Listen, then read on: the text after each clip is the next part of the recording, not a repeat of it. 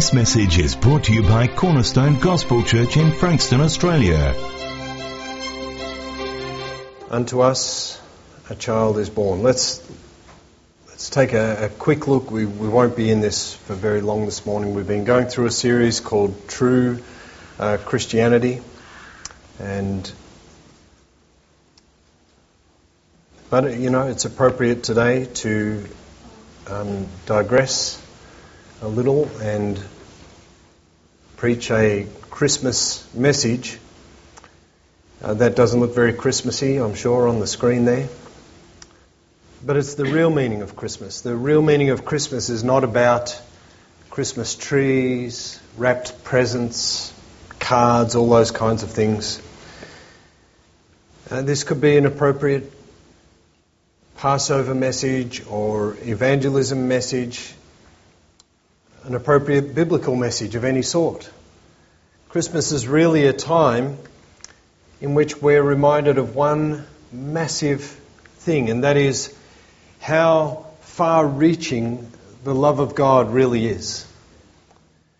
How wide, how deep, how high, how far the love of God reaches. And if you think about your own life,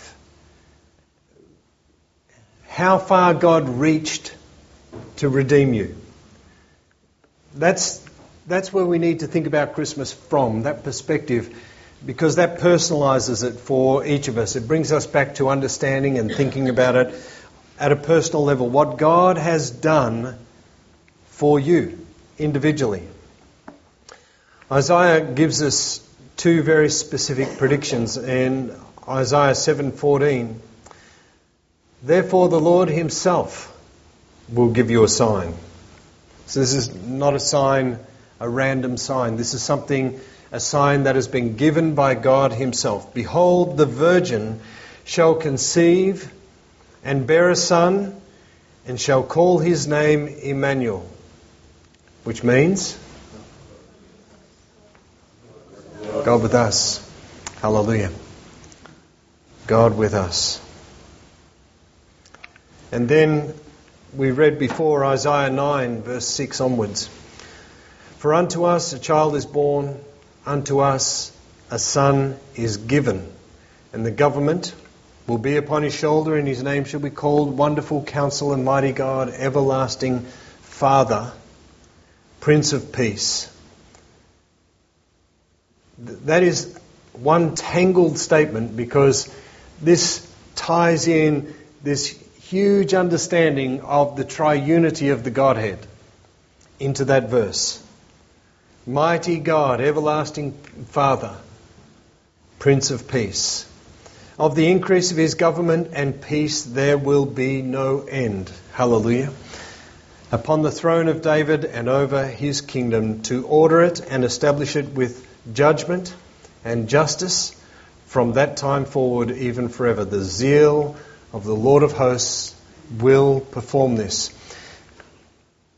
But let's go back a little further than this to put it into a context, I guess, that Scripture has always hinted at from the very beginning. Because these are not the only foretellings of the coming of Christ. And it's in seeing these prophecies, these foretellings of Christ's coming, that we are reminded over and over and over how far-reaching the love of God is. God's love is so far-reaching that he reached down into the 20th century to save you, or maybe into the 21st century. That's a long way in time from the cross. But it is the evidence of the reality of the living God, that down through time and history, God would reach all the way down into your present life, your present world, in order to save you from what? From being a good person? No, is the right answer. To save you from your sins that you committed. That's how wide and how deep and how far-reaching the love of God really is. Genesis 3:15, and I will put enmity between you and the woman, speaking to the serpent, and between your seed and her seed. He shall bruise your head, and you shall bruise his heel. When the term seed is used like this, it is used usually in the plural sense. And it's an important word because it applies to a line of descendants. But here the word as it's spoken by the Lord, I shall put enmity between you and the woman, between your seed and her seed, between you and her descendants, but yet no, he shall bruise your head, and you shall bruise his heel. We know that this is what Eve thought. She understood in Genesis 4:25, and Adam knew his wife again, and she bore a son and named him Seth, for God has appointed another seed, child, another progeny, another descendant for me, instead of Abel, whom Cain killed.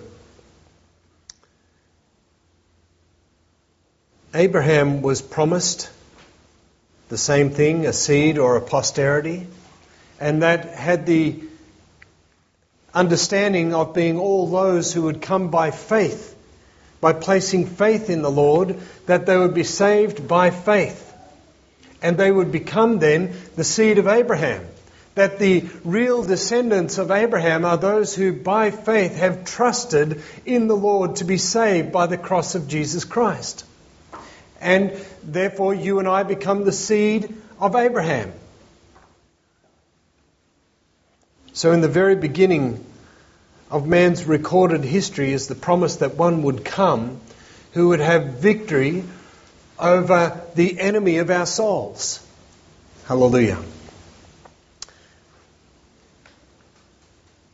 So from the beginning of time, or the beginning of recorded history, this war has existed between mankind and Satan. There is an enmity at work. And why is this? The scripture says that you and I are created in the image and the likeness of God. These two words, image and likeness, have this understanding of sharing in characteristics of the Lord. That would be things such as intelligence, communication, being able to share emotions with one another, being able to relate relationally to one another. These are all attributes that the Father has. We occupy time and space in history. These are attributes that the Father has. But also in the image and likeness. This also means not only bearing some similarity to God, but it also means that we bear the marks of His creation as He intended. In other words, God intended for man to look this way. God intended us for our bodies to function in a certain way.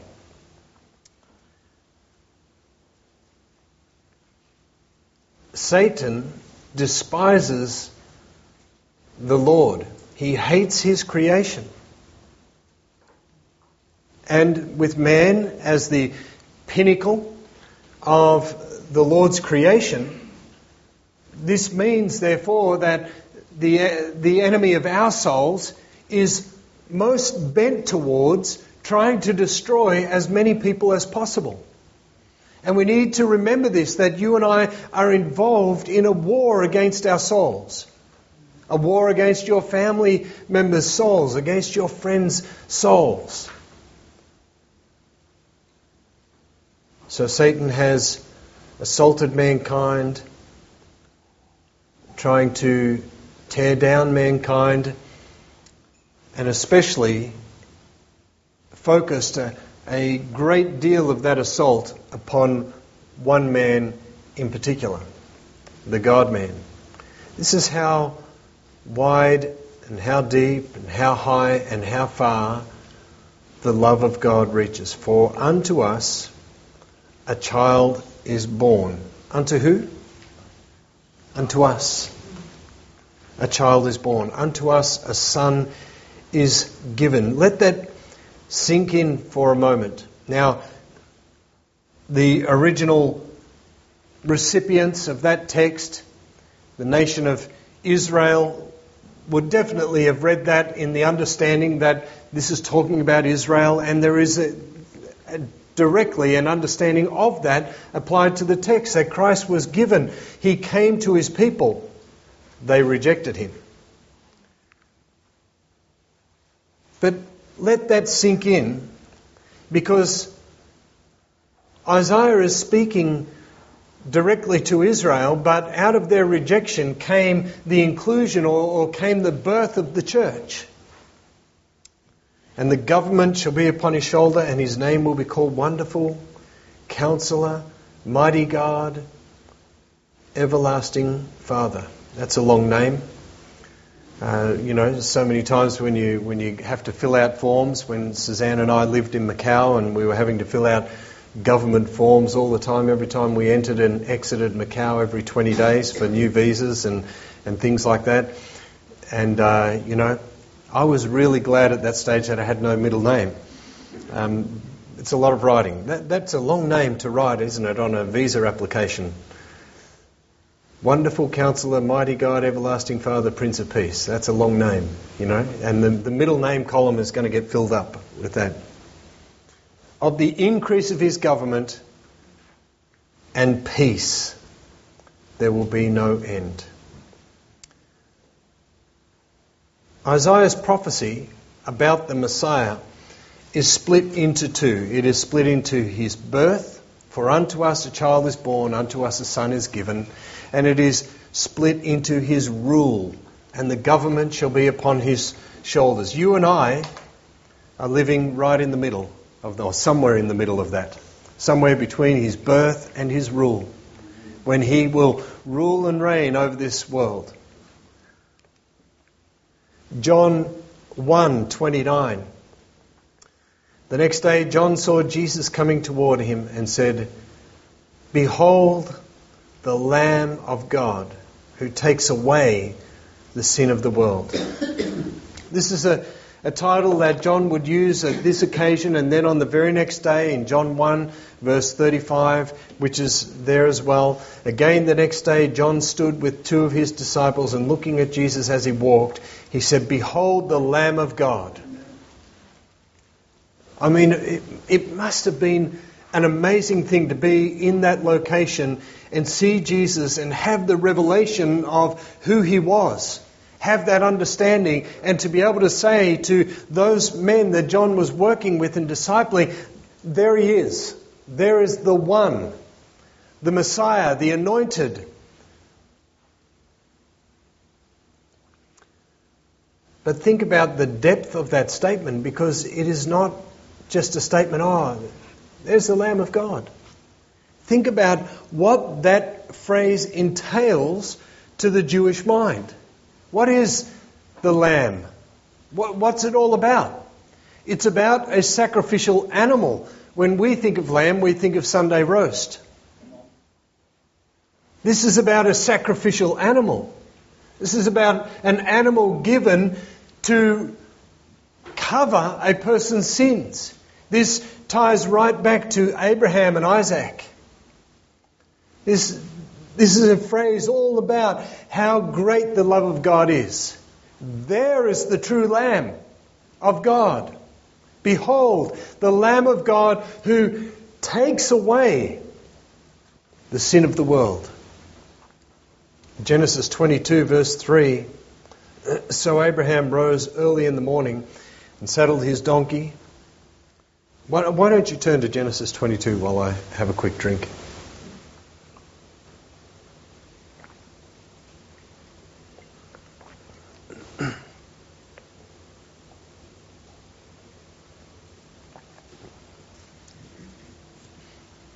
Abraham arose early in the morning, verse 3, and saddled his donkey and took two of his young men with him and Isaac his son. And he split the wood for a burnt offering and arose and went to the place which God had told him. Then on the third day, Abraham lifted his eyes and saw the place afar off. And Abraham said to his young men, "Stay here with the donkey. The lad and I will go yonder and worship, and we will come back to you." This is such a deep and a powerful picture of what worship is, right here.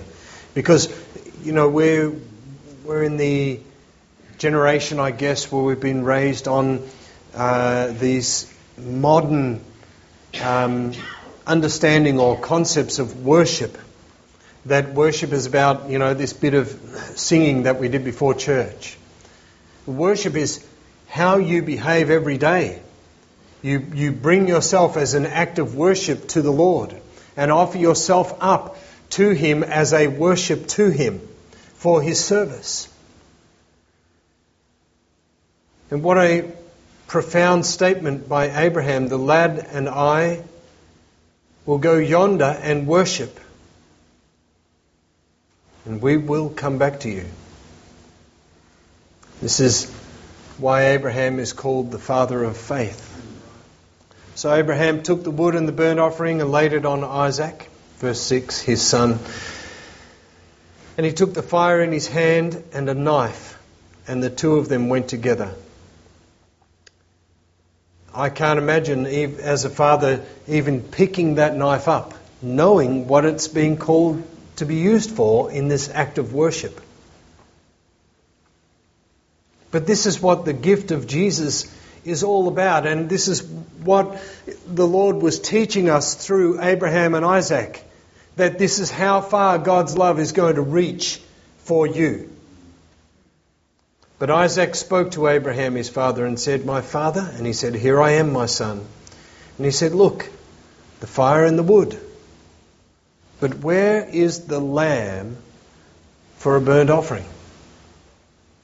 Behold the Lamb of God." And Abraham said, "My son, God will provide for Himself the lamb for a burnt offering." This is why he's called the father of faith. God will provide. But he's not sidestepping anything here. So the two of them went together. They came to the place of which God had told him, and Abraham built an altar there and placed the wood in order. And he bound Isaac his son and laid him on the altar upon the wood. And Abraham stretched out his hand and took the knife to slay his son. But the angel of the Lord, most commentators say that this phrase, the angel of the Lord, is an Old Testament Christophany. It's an appearance of Jesus in the Old Testament, and it is a speaking that Jesus spoke to Abraham in this situation. But the angel of the Lord called to him from heaven and said, "Abraham, Abraham." So he said, "Here I am." And he said, "Do not lay your hand on the lad or do anything to him, for now I know that you fear God, since you have not withheld your son, your only son, from me." This truly is a worship encounter here. That Abraham, as he walked in this complex obedience, it's a profound obedience here, where he's being called to do something that is outrageous, if we would think about this on human terms. And he's willing to walk and be obedient to the Lord, so much to the point where he stretches out his hand, takes a knife, and lifts it to slay his son. And at that point, Jesus speaks to him from heaven. He says, "Don't do it. I know now that you fear God."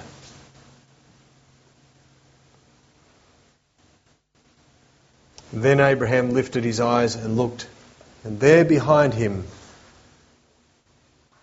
was the ram caught in the thicket by its horns. So Abraham went and took the ram and offered it up for a burnt offering instead of his son.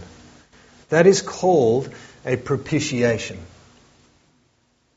which is what Paul and John both called Jesus. They said that he came and he propitiated for our sins. The word means to be the one who goes between two parties. And so here, instead of the judgment knife falling upon Isaac, the judgment knife is going to fall upon the ram that was caught in the thicket. And so in that way, this ram becomes the propitiation. It's the substitutionary sacrifice. And Abraham called the name of the place Jehovah Jireh, Yahweh Yireh. As it is said to this day, the Lord will provide. As it is said to this day, in the mountain of the Lord it shall be provided. That's a passage that you should take time to read through and read through and read through. Couple that with Philippians chapter 2. We'll look at that shortly. Surely God caused this ram to be caught in the thicket. But it was only revealed to Abraham after he had gone to the point of total obedience. And the Lord spoke to him and said, "Stop. I know you fear me now." And then Abraham had to take this ram and offer it.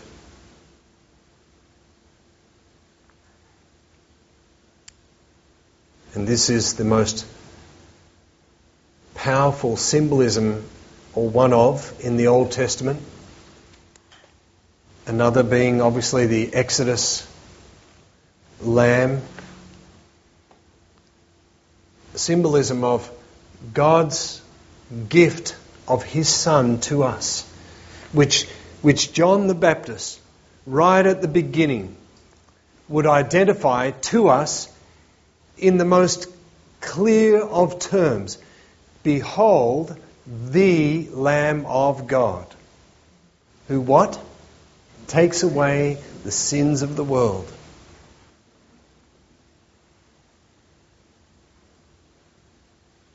Unto us a child is born. And it's for this reason. This is why the baby Jesus came into the world.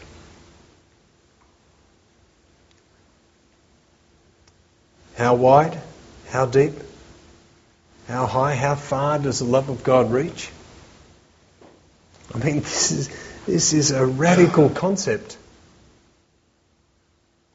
And it's good for us to be brought back to this understanding that God is still Yahweh Yireh, Jehovah Jireh. He is still that today.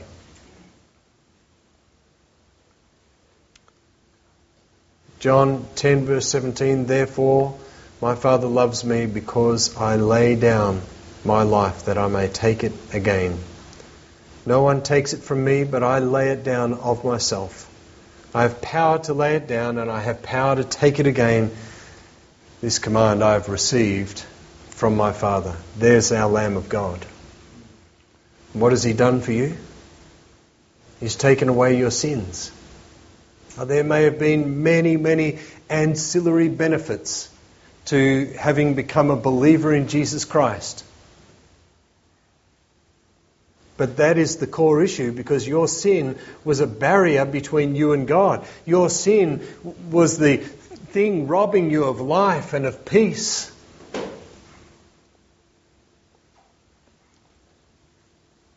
You see, there is some difference between Jesus and that ram, isn't there? That ram was a partial covering. That ram was a partial replacement. That ram was a substitution of type. That ram was a symbol of what was to come. But Jesus was the real thing. You see, Jesus was not a ram caught in a thicket. He said to Pilate, when Pilate asked him, "Are you not speaking to me? Do you not know that I have power to crucify you?" and power to release you. Pilate was under an illusion about where he stood in life. And so Jesus clarified it in very short terms. He said, you could have no power at all against me unless it had been given you from above. You have nothing.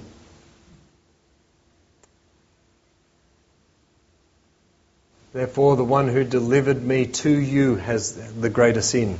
That's an interesting phrase. We could be here for a while on that.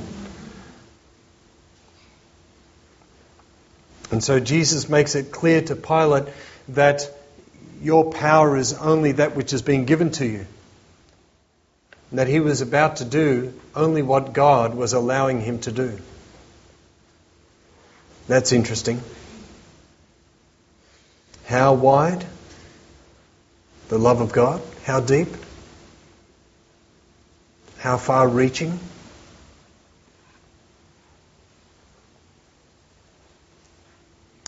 This is how far the love of God reaches, right unto us. Amen? So far, it reaches so far that Christ would replace us where we should be, nailed to that cross.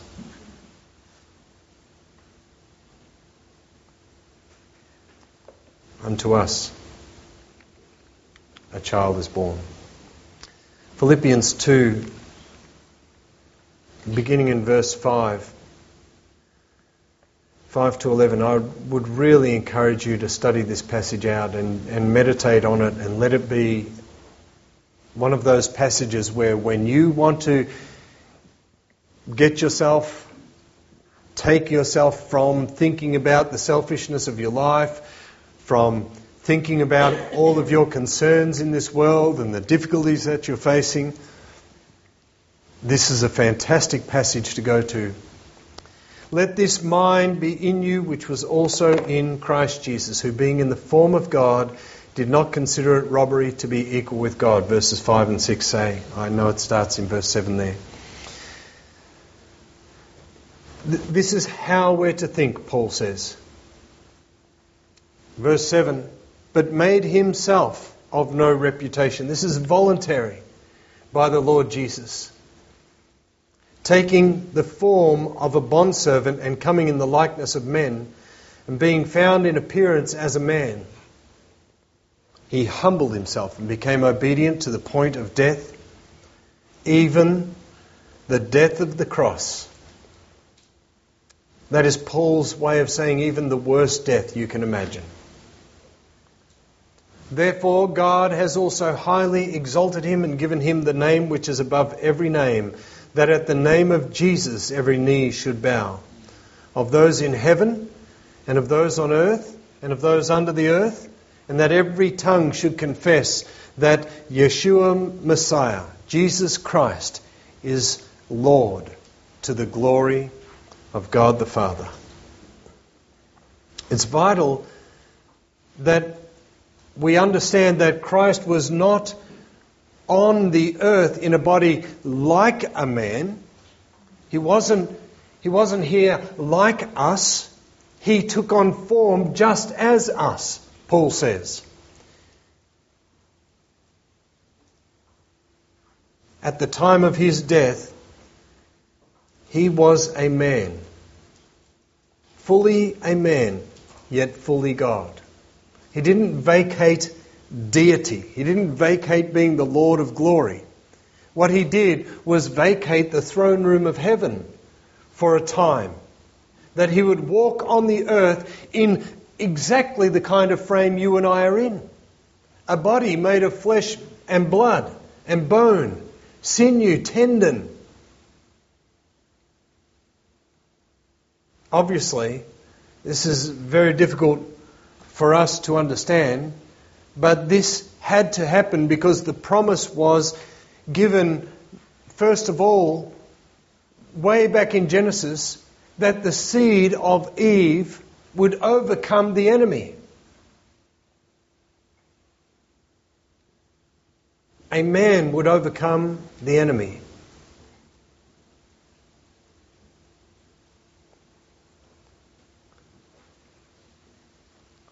This is one perfect offering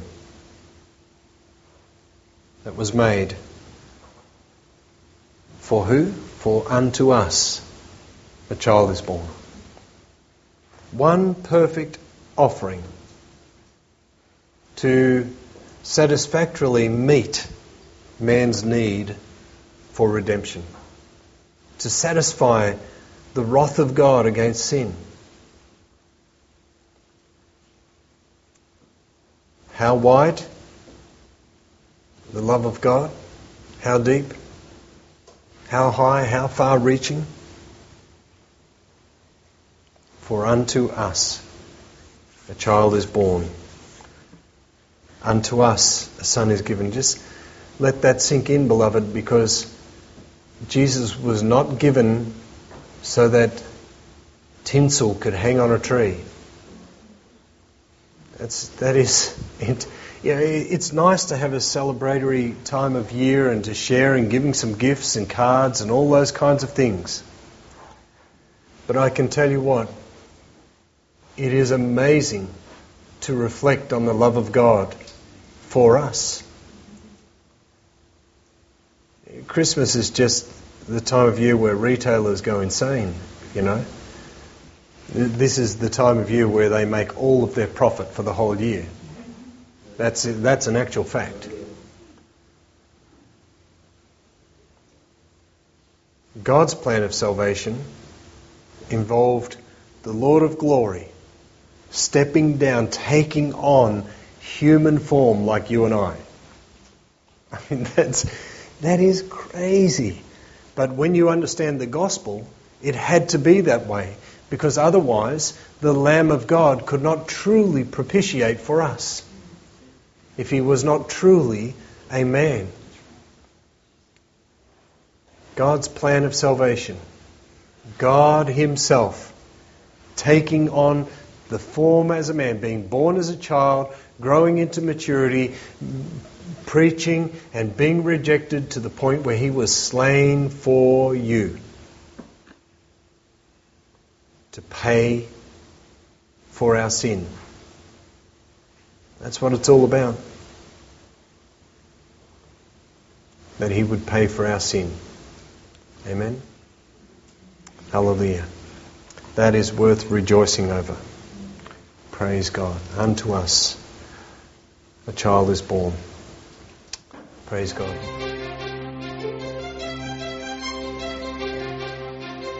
Thank you for listening to this message. You're welcome to duplicate this message in its entirety for non-profit purposes. For more information and resources, visit cgc.org.au.